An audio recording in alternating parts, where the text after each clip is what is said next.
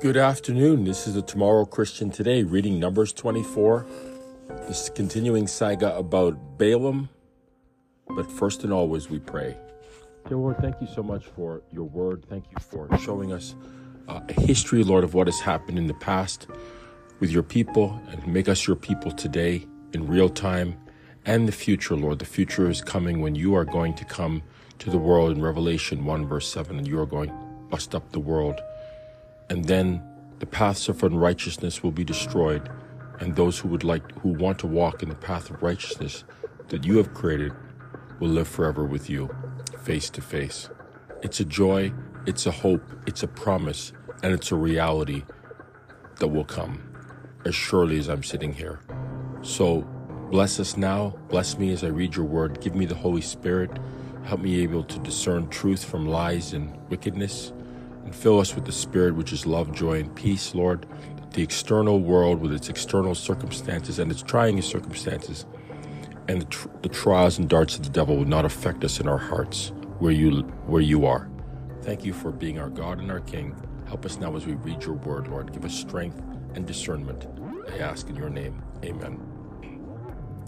As I said to you before I read this, I was very curious about this guy because, I haven't really read this story in great detail before, but I remember reading it and thinking, this guy's saying all the right things. But I also did a lookup of his name in an online phone app that I have, Strong's Concordance, and it has 59 references to his name. And I just want to say that he does die. It says this in Numbers 31, verse 8, that he is actually killed when they go against the Midianites. Joshua also mentions the fact that God says, so Joshua says that God says in chapter 24, God says he would not hearken to Balaam. So God is talking to Balaam, but he says that he is not listening to Balaam, and that God would not hearken. So God would not go along. So there's definitely something of all of this where Balaam is allowed his choices, and Balaam is driving certain choices, and God won't go along with it. And in the New Testament, it mentions his name, that to go in the way of Balaam is unrighteousness, because Balaam wanted rewards. He wanted money. And it really made me think of 2 Peter 2, where it says, do not allow false prophets to make you merchandise. Do not be inside a denomination or a business or a church that is trying to sell you the books of someone who says that they are a prophet.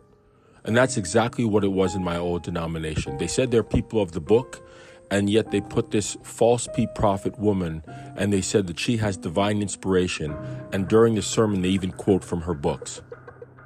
So the thing is, they say one thing, but they do something else. That's called hypocrisy and lies.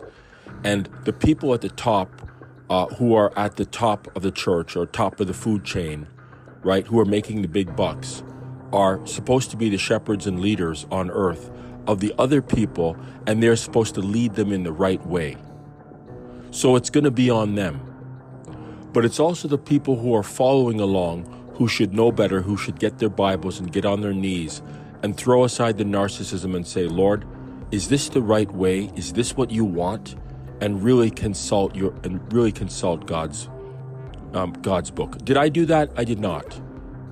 I waited till I was 53, 52 years old before I started to read. And as a result of reading the Bible and coming to different conclusions, I said that we are in a wrong church, and it didn't go over well with the partner. It didn't go over well with her.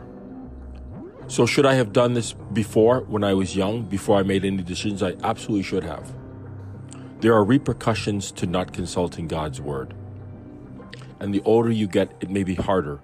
I'm not tooting my own horn. I'm saying that God did it. And it's better to have been done than not to have been done at all. But to do it when you're younger is better than when you're older. Because when you're older, you've got more things established. And when you put Jesus first, you're going to break a lot of stuff.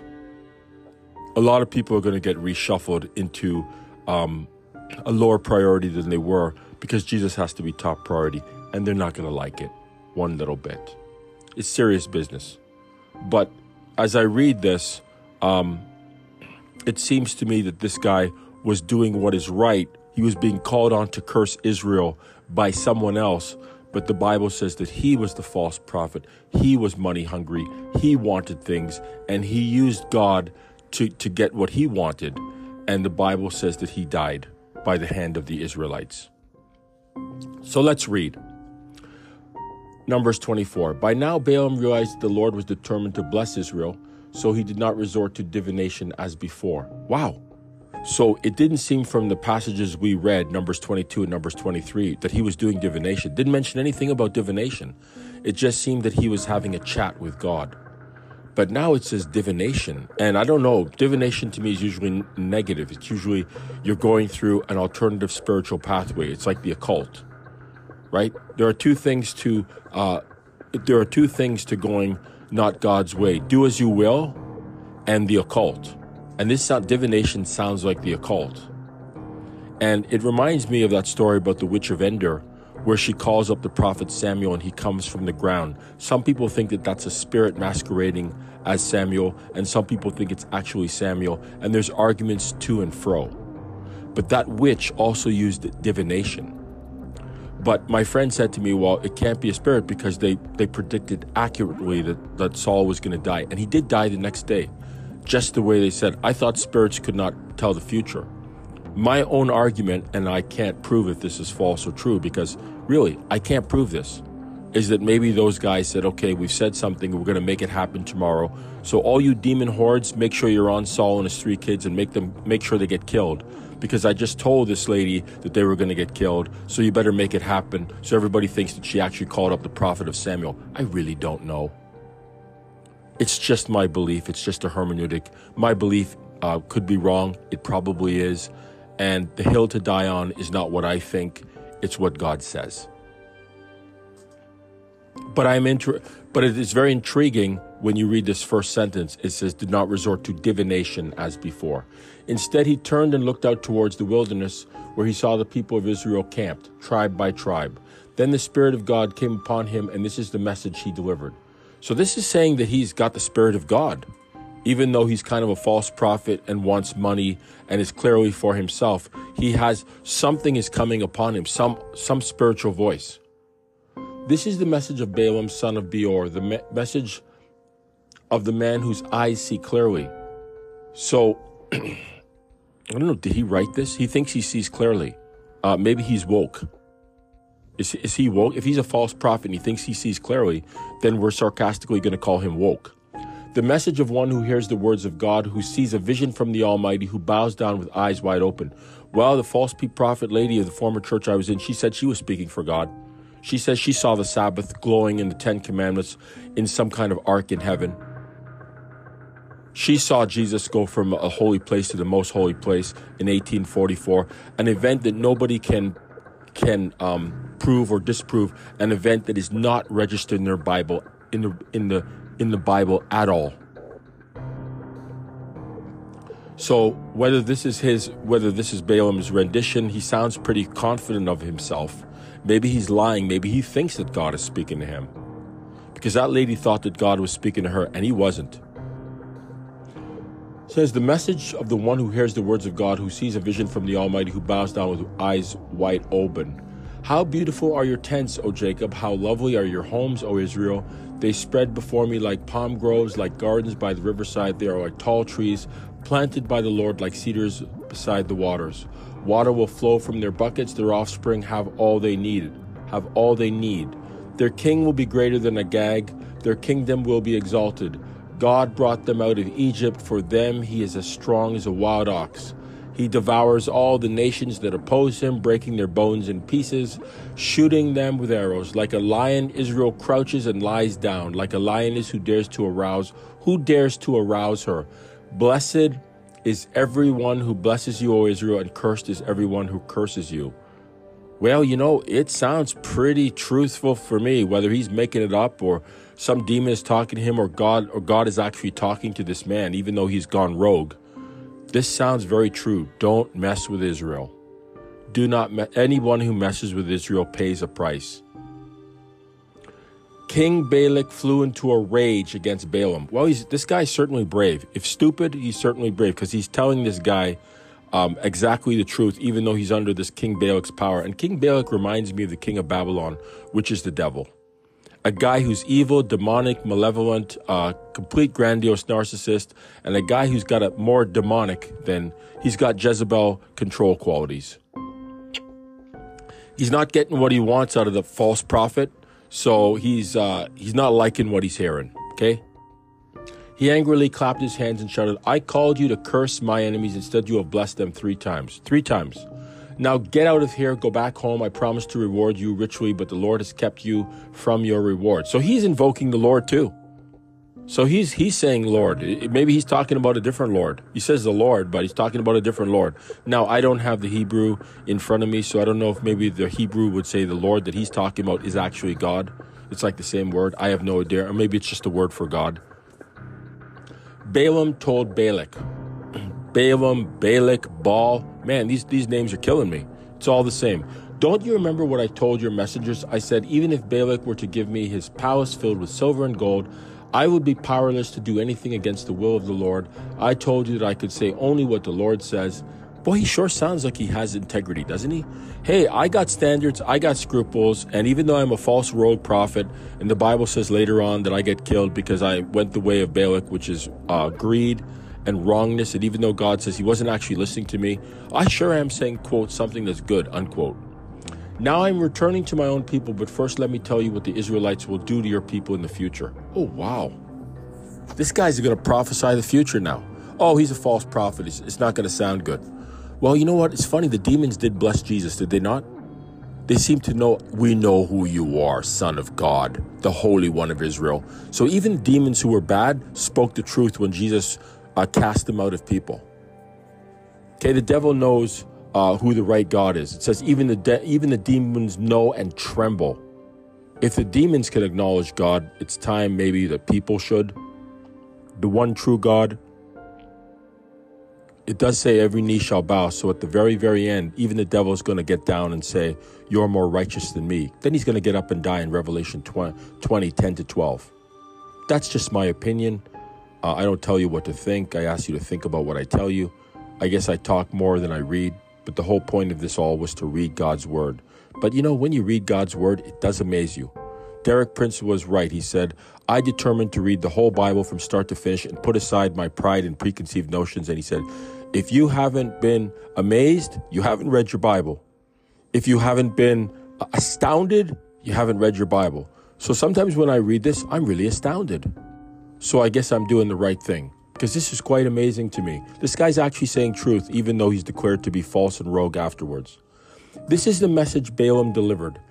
This is the message of Balaam, son of Beor, the message of the man whose eyes see clearly. Wow, he's for a guy who's woke. He doesn't think he's woke. He thinks he's pretty awake in the truest sense of the word.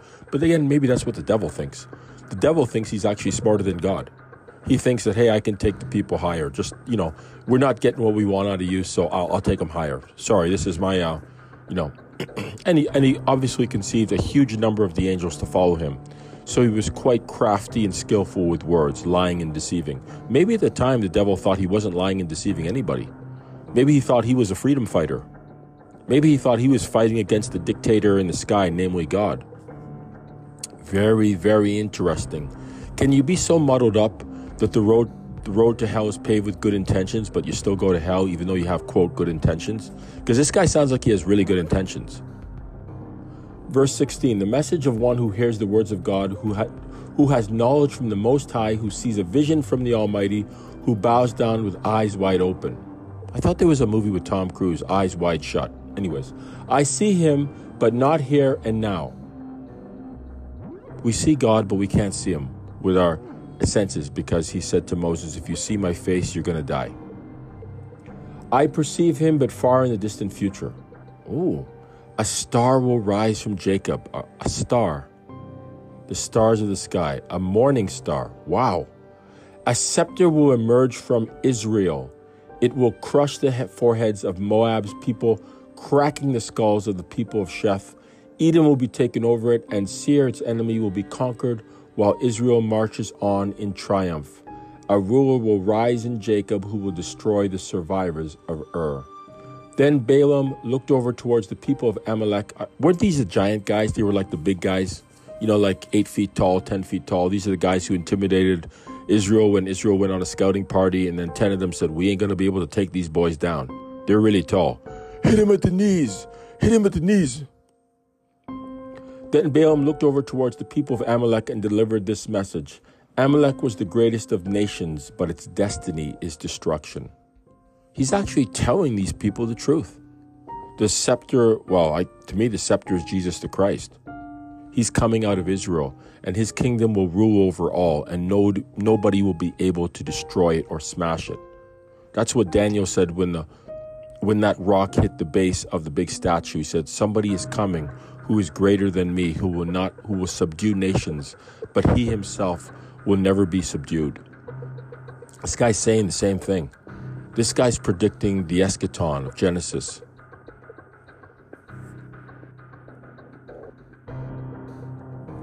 Verse 21, then he looked over towards the Kenites and delivered this message. Your home is secure. Your nest is set in the rocks. But the Kenites will be destroyed when Assyria takes you captive. Verse 23, wow, what a deflating moment for this Balak dude. Balaam concluded his message by saying, alas, who can survive unless God has willed it? God says, without me, you can do nothing. You can't even survive. Ships will come from the coast of Cyprus. They will oppress Assyria and afflict Eber, but they too will be utterly destroyed. Then Balaam and Balak. So this king didn't even touch him. Because you know what? These are not nice words. This king could have killed the good dude. But he didn't do that. Then Balaam and Balak returned to their homes. And they did not live happily ever after. Thanks for listening. Thank you for indulging me. The Word of God is supreme. Thanks for listening.